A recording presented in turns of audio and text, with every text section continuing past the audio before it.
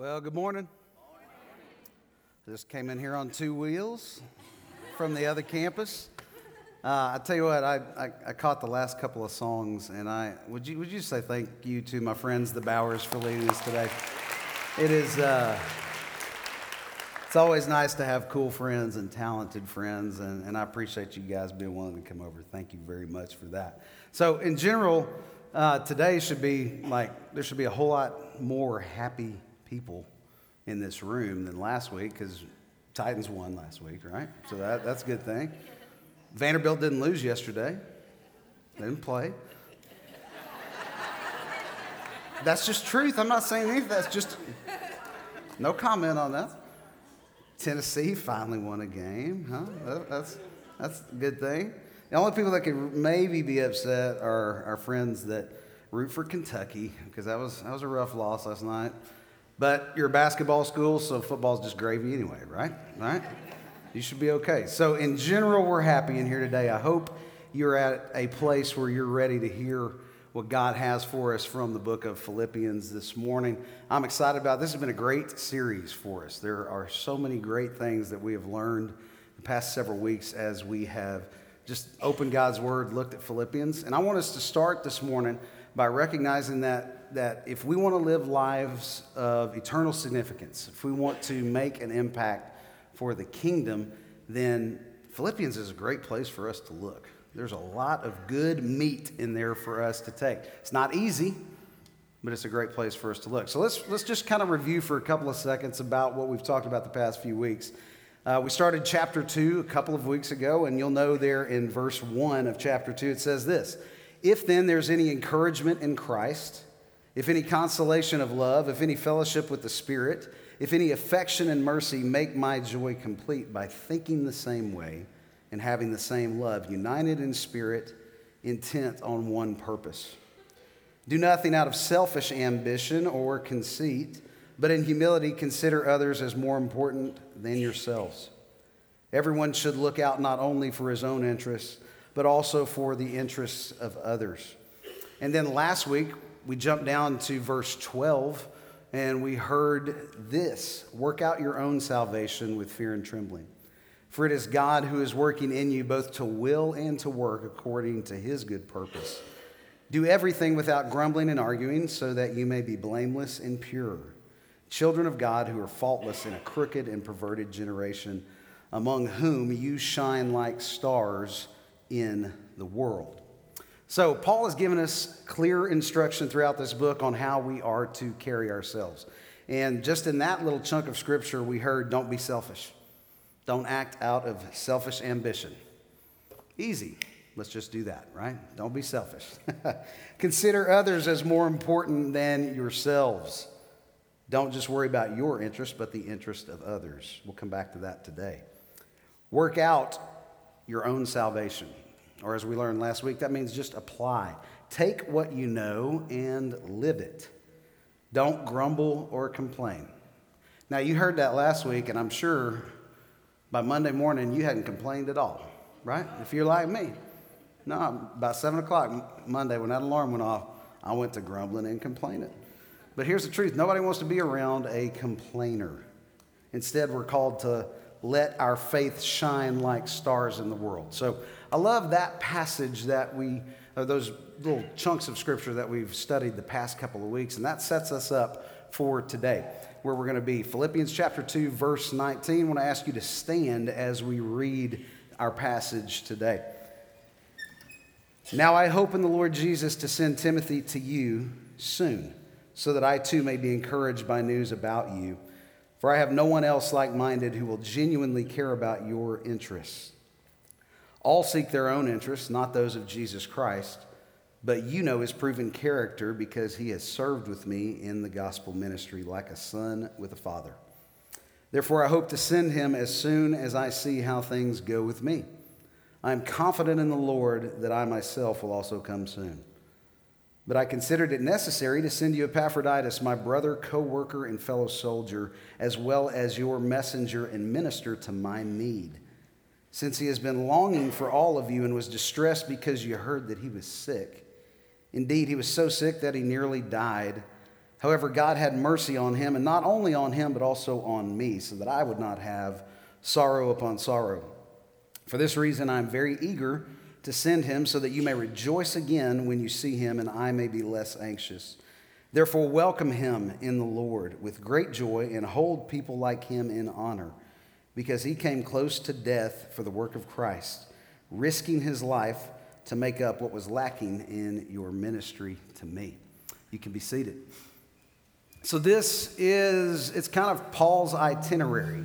He's telling us what he wants to do, how he plans to do it. And honestly, on its face, if you look at it, in fact, when Justin gave me this passage a couple months ago, I got excited because I was like, well, cool, I'm going to get to preach again. I get to do it about 5 times a year, and the rest of the time I'm leading worship. But I looked at this passage, and I was like, he did it. I have no idea what we're going to talk about. You know, this is an itinerary. I know he's sending 2 guys, so what are we going to talk about? Well, luckily for you and for me, there's a lot more in this passage than just that. Paul's been calling us to humility and sacrifice, and now what he does is he stops, and he gives us 2 examples of guys that are living humility and sacrifice, and that is Timothy and Epaphroditus.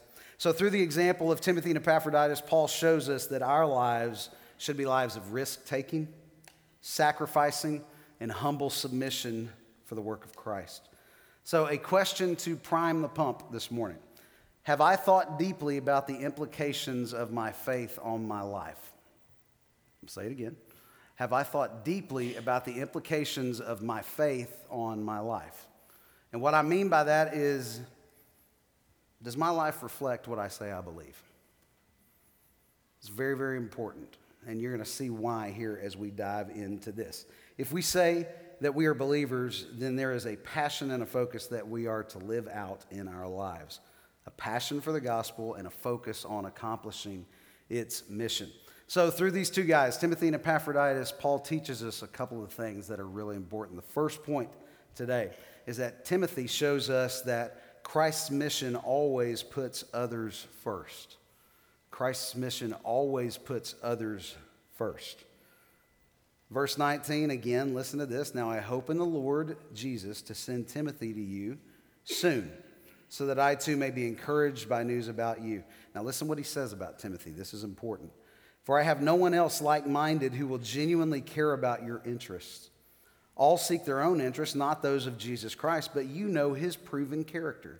He's speaking about Timothy there. Because he has served with me in the gospel ministry like a son with a father. Therefore, I hope to send him as soon as I see how things go with me. I am confident in the Lord that I myself will also come soon.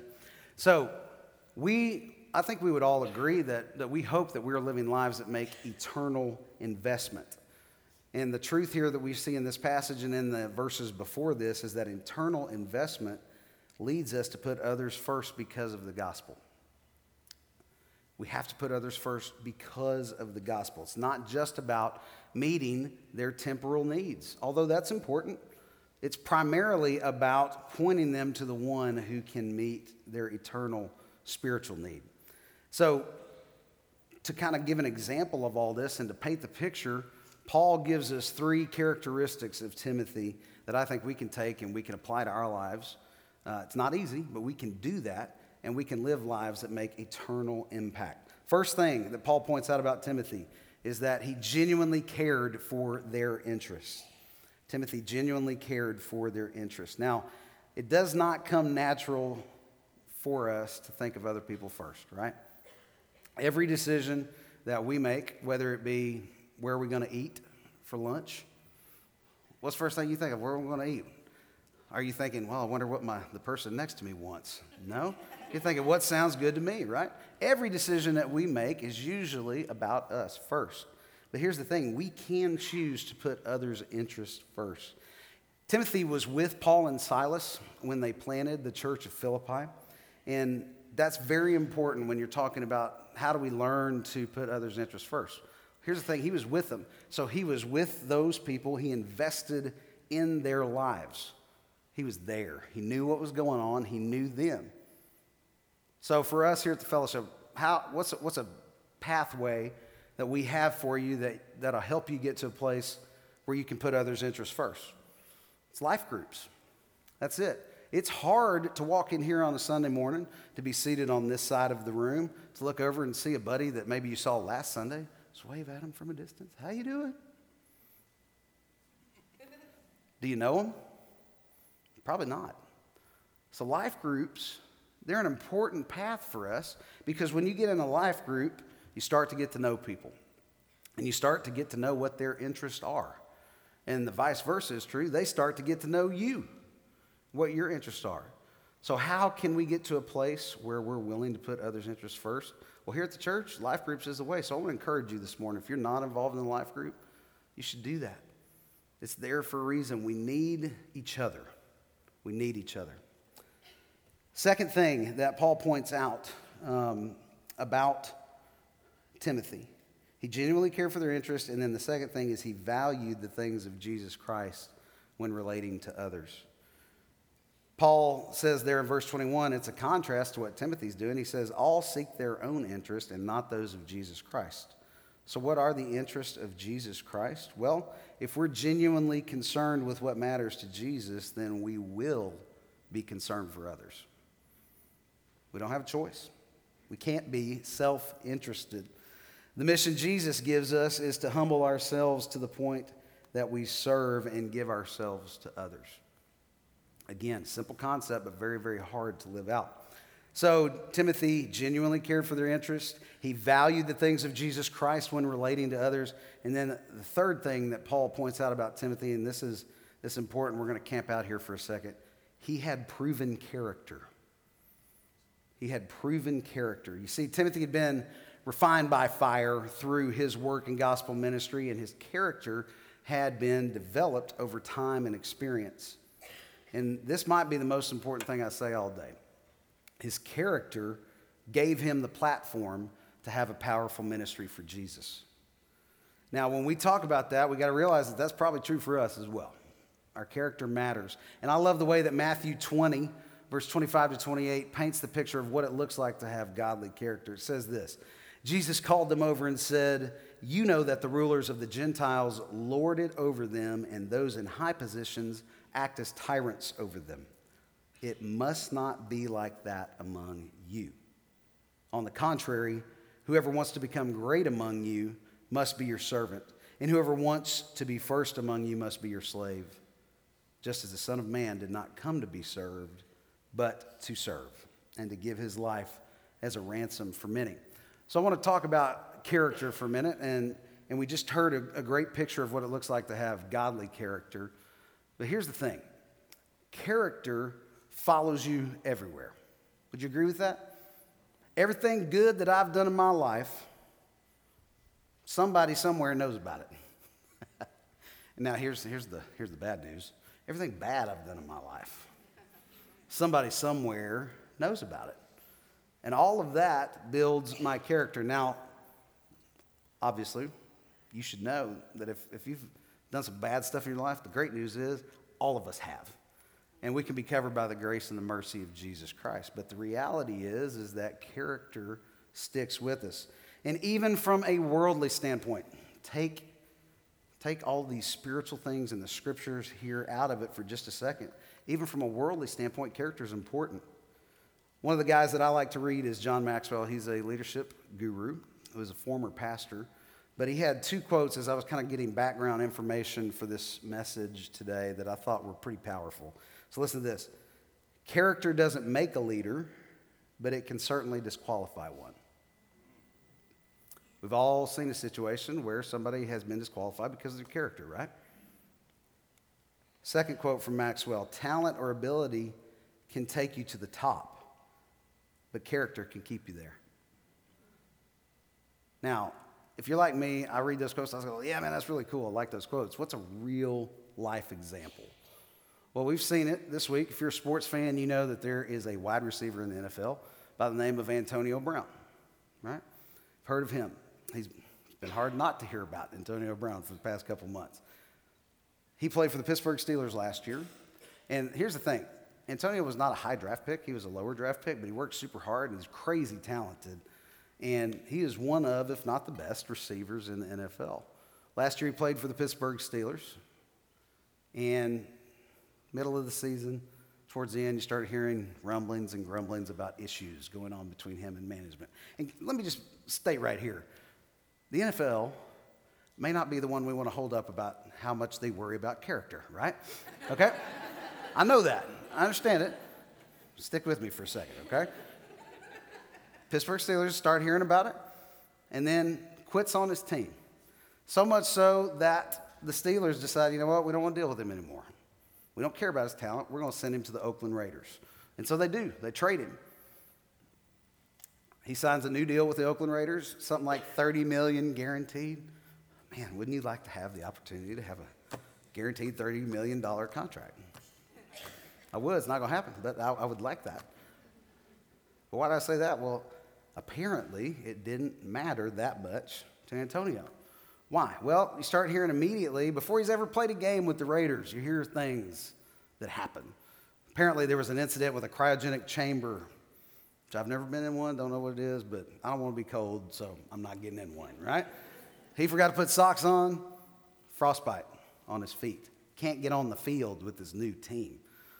As you can imagine, this irritates the management of the Oakland Raiders. And then past that, there's this whole helmet issue maybe you've heard about. NFL and the NFL Players Association have been working for years to find the safest helmet possible for their players. But Antonio wanted to wear his favorite helmet, which was 10 years old. And it didn't pass any of the safety tests for the league or the Players Association. So even though they were looking out for his own best interest, Antonio came out a couple months ago, maybe a month and a half, and he said, I'm not going to play if I don't get to wear my helmet. This caused some issues, again, with management. They're slightly perturbed at their $30 million investment. It's actually a bigger contract than that. That was just the guarantee. So all of that, and there's more, but we won't go there today. All of that leads to the Saturday before the season starts, the Oakland Raiders, you know what they do? Cut it. So in the NFL, where character may not be the most important thing to all of those teams, 2 teams in less than a year decide that that dude's not worth dealing with on their team. Enter the evil empire. The New England Patriots. I wish they were like my beloved Dallas Cowboys, who obviously care about character in their mid-90s Super Bowls. Right? Glad you're laughing. They sign him, right? They sign him, and he might play today for him. But immediately after signing them, more allegations come up that are just troublesome. We don't know if they're true or not, but it's just troublesome. So why do I tell you all this? Well, here's the thing. The best organizations in the world care about character, competence, and what I will call culture. What that means is this person that we're wanting to hire, is he going to come in and be a part of our team? Is he going to be able to fit in with our team? So if organizations in the world care about that, and if we've seen this guy who has all the talent in the world get cut from 2 teams, we see that character matters even to them. Well, how much more important is it for us as followers of Jesus to live lives of character? So let me ask you this question, and it's one of those that I've been asking myself, and it's a hard question. Does your character allow you to have gospel influence? Does your character allow you to have gospel influence? See, Timothy's did, and that's why Paul points it out. It's a great question for us to ponder on here this morning. So genuinely caring for others' interests is not just about helping other people with their problems, though that's important, but it's about advancing the gospel and sharing the truth with them, and that only happens when we put others' interests first. So that's Timothy. That's the first part of our passage this morning. Let's look at Epaphroditus. And through Epaphroditus' life, we see that Christ's mission is not about our own well-being. It's our second point today. Christ's mission is not about our own well-being. Verse 25, chapter 2 says, I considered it necessary to send you Epaphroditus, my brother, co-worker, and fellow soldier, as well as your messenger and minister to my need, since he has been longing for all of you and was distressed because you heard that he was sick. Indeed, he was so sick that he nearly died. However, God had mercy on him, and not only on him, but also on me, so that I would not have sorrow upon sorrow. For this reason, I'm very eager to send him, so that you may rejoice again when you see him, and I may be less anxious. Therefore, welcome him in the Lord with great joy and hold people like him in honor, because he came close to death for the work of Christ, risking his life to make up what was lacking in your ministry to me. We see a clear focus on the eternal state of things versus Epaphroditus' temporal discomfort. So it's hard to be focused on the eternal state of things. That's a really difficult place for us to be. It's not natural. We want to be comfortable, right? We like our own well-being. We like to be well, right? We want to be comfortable. We even like to be content. But I want you to hear this today.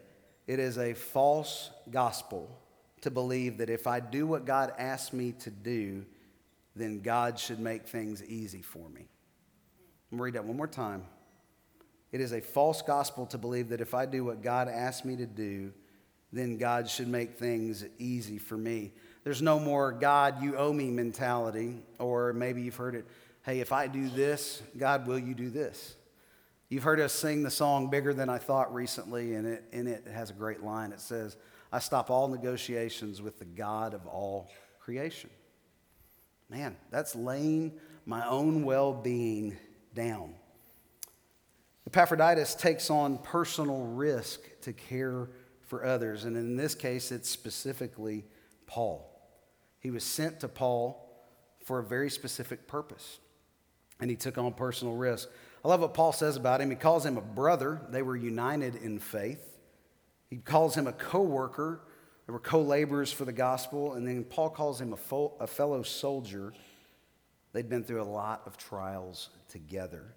And then the last thing Paul calls him is your messenger, speaking to the Philippians, because, in fact, Epaphroditus had been sent to minister to Paul in his time of need. He was sent there to be a helper to Paul.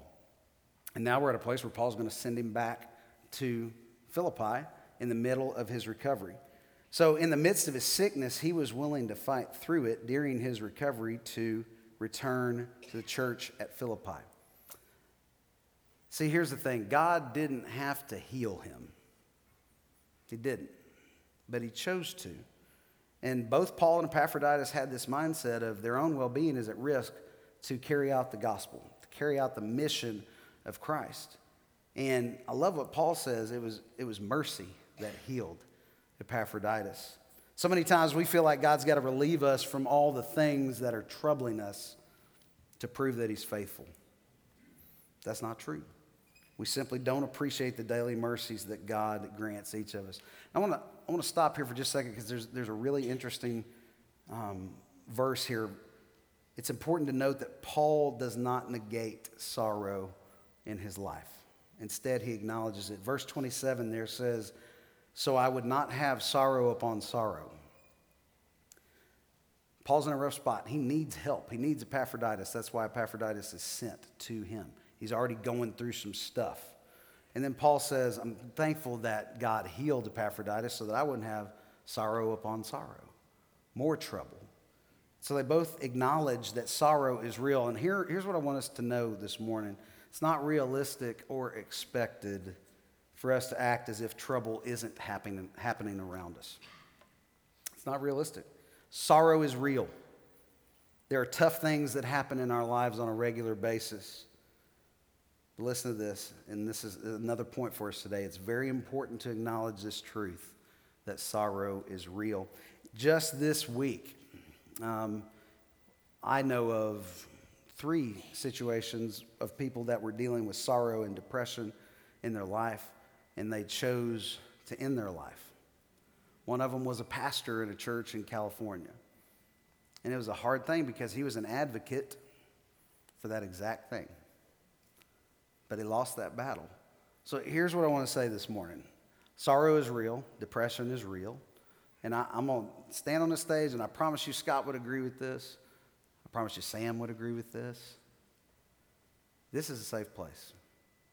If there's sorrow that's overwhelming you, if there's depression that's overwhelming you, if you're thinking about hurting yourself, don't leave here today without talking to me, to Scott, anybody in this room. I'm going to tell you, and ministry partners at the fellowship, you'll affirm me with this. This is a safe place, right? They can come talk to us, right? It's okay. We want to help them. We need each other. I'm thankful that Paul acknowledges that sorrow is real. But here's the thing, we can acknowledge it, and then we can take the attitude that we find in 1 Thessalonians 4 where it says, we do not grieve like those who have no hope. So is it real? Yes. Can Jesus help us with it? Yes, he can. It is possible to have a hopeful sorrow through Jesus Christ. I love that. It's possible to have a hopeful sorrow through Jesus Christ. So if that's you today, don't leave here without talking to somebody, all right? Epaphroditus risked his life for the sake of Christ. In fact, he even thought he'd failed because of his illness. But I love what Paul says in the end of this passage. He instructs the church of Philippi to welcome Epaphroditus and hold people like him in honor. That's what it says. We have to recognize that when you put others' interests first, and in Epaphroditus' case, when you put your own well-being at risk for the sake of the gospel, it's okay for us to honor people that are doing that as well. So I love that Paul says that to us. So here's the thing. He was able to put his own well-being at risk because of the work of Christ, which is, again, not a natural thing for us. But what is the work of Christ? Well, it's how we serve others.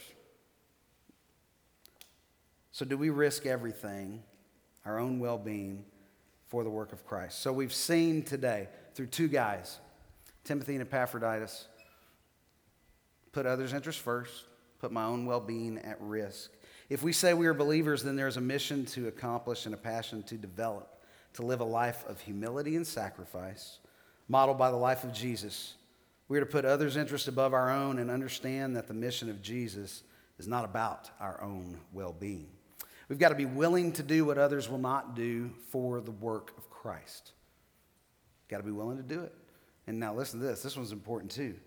We must be willing to send others to do something that we may not be able to do ourselves.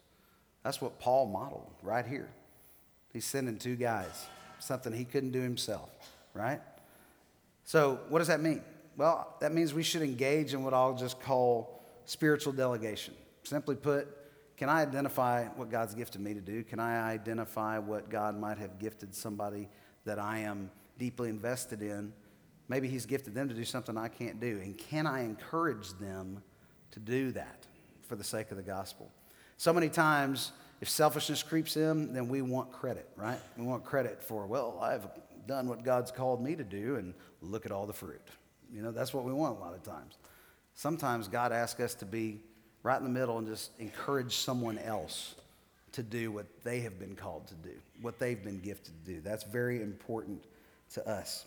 So the bottom line is that we cannot live our lives of humility and sacrifice unless we're in right relationship with God. So if my vertical relationship with God is right, then my horizontal relationship with others should reflect a gospel focus. And listen to this. Gospel focused and selfishness cannot coexist. Gospel focus and selfishness cannot coexist. So some action points today. All right? I want to ask our band to come on back up as we get ready to respond via song and prayer. But some action points to ask yourself today. Does your character allow you to be sent out by God to do his work? Where is your character? Or is your character a hindrance to the work of the gospel? When was the last time you shared your faith with someone? You want to know what tangible evidence is of somebody who is putting others' interests first and also risking their own well-being? Sharing their faith. Telling others what God has done for them. When was the last time that you did that? Do you put others' interests ahead of yours? Are you more concerned with your own well-being or carrying out the work of the gospel? Now, again, I want you to hear me say, I know these are not easy things. But those questions can give us a peek into our own hearts and minds as to where we are today. And if it's in a place that we need to move forward closer to God, the good news is that we can do that today. So I want to invite you to bow your heads for just a second. We're getting ready to respond both through song and through movement in the room. This altar is always open. Maybe for you today it's a character issue, character question. Maybe you need to deal with that. This altar's open. You can come forward and you can write prayer requests and place them on the cross. Maybe you need to pray that you will be more interested in others' interests than your own. Maybe you realize that you've never put your own well-being at risk for the sake of the gospel. Well, today you can choose to do that. So whatever it is that you need to respond to what God said to you today, I want to ask you to do that. We're going to pray, then we're going to stand and sing. Let's pray together. God, we say thank you for your word. We thank you for the chance to open it. God, I thank you for a passage that kind of on its face looks obscure and like there might not be a lot there for us. But God, I pray that you would help us to put others' interests first. Would you help us to have character that allows us to have a platform for gospel ministry? Would you help us to put our own well-being at risk for the sake of Jesus? So God, we're thankful for how you are speaking. We ask that you would help us to respond to what you said to us now. In Jesus' name, amen.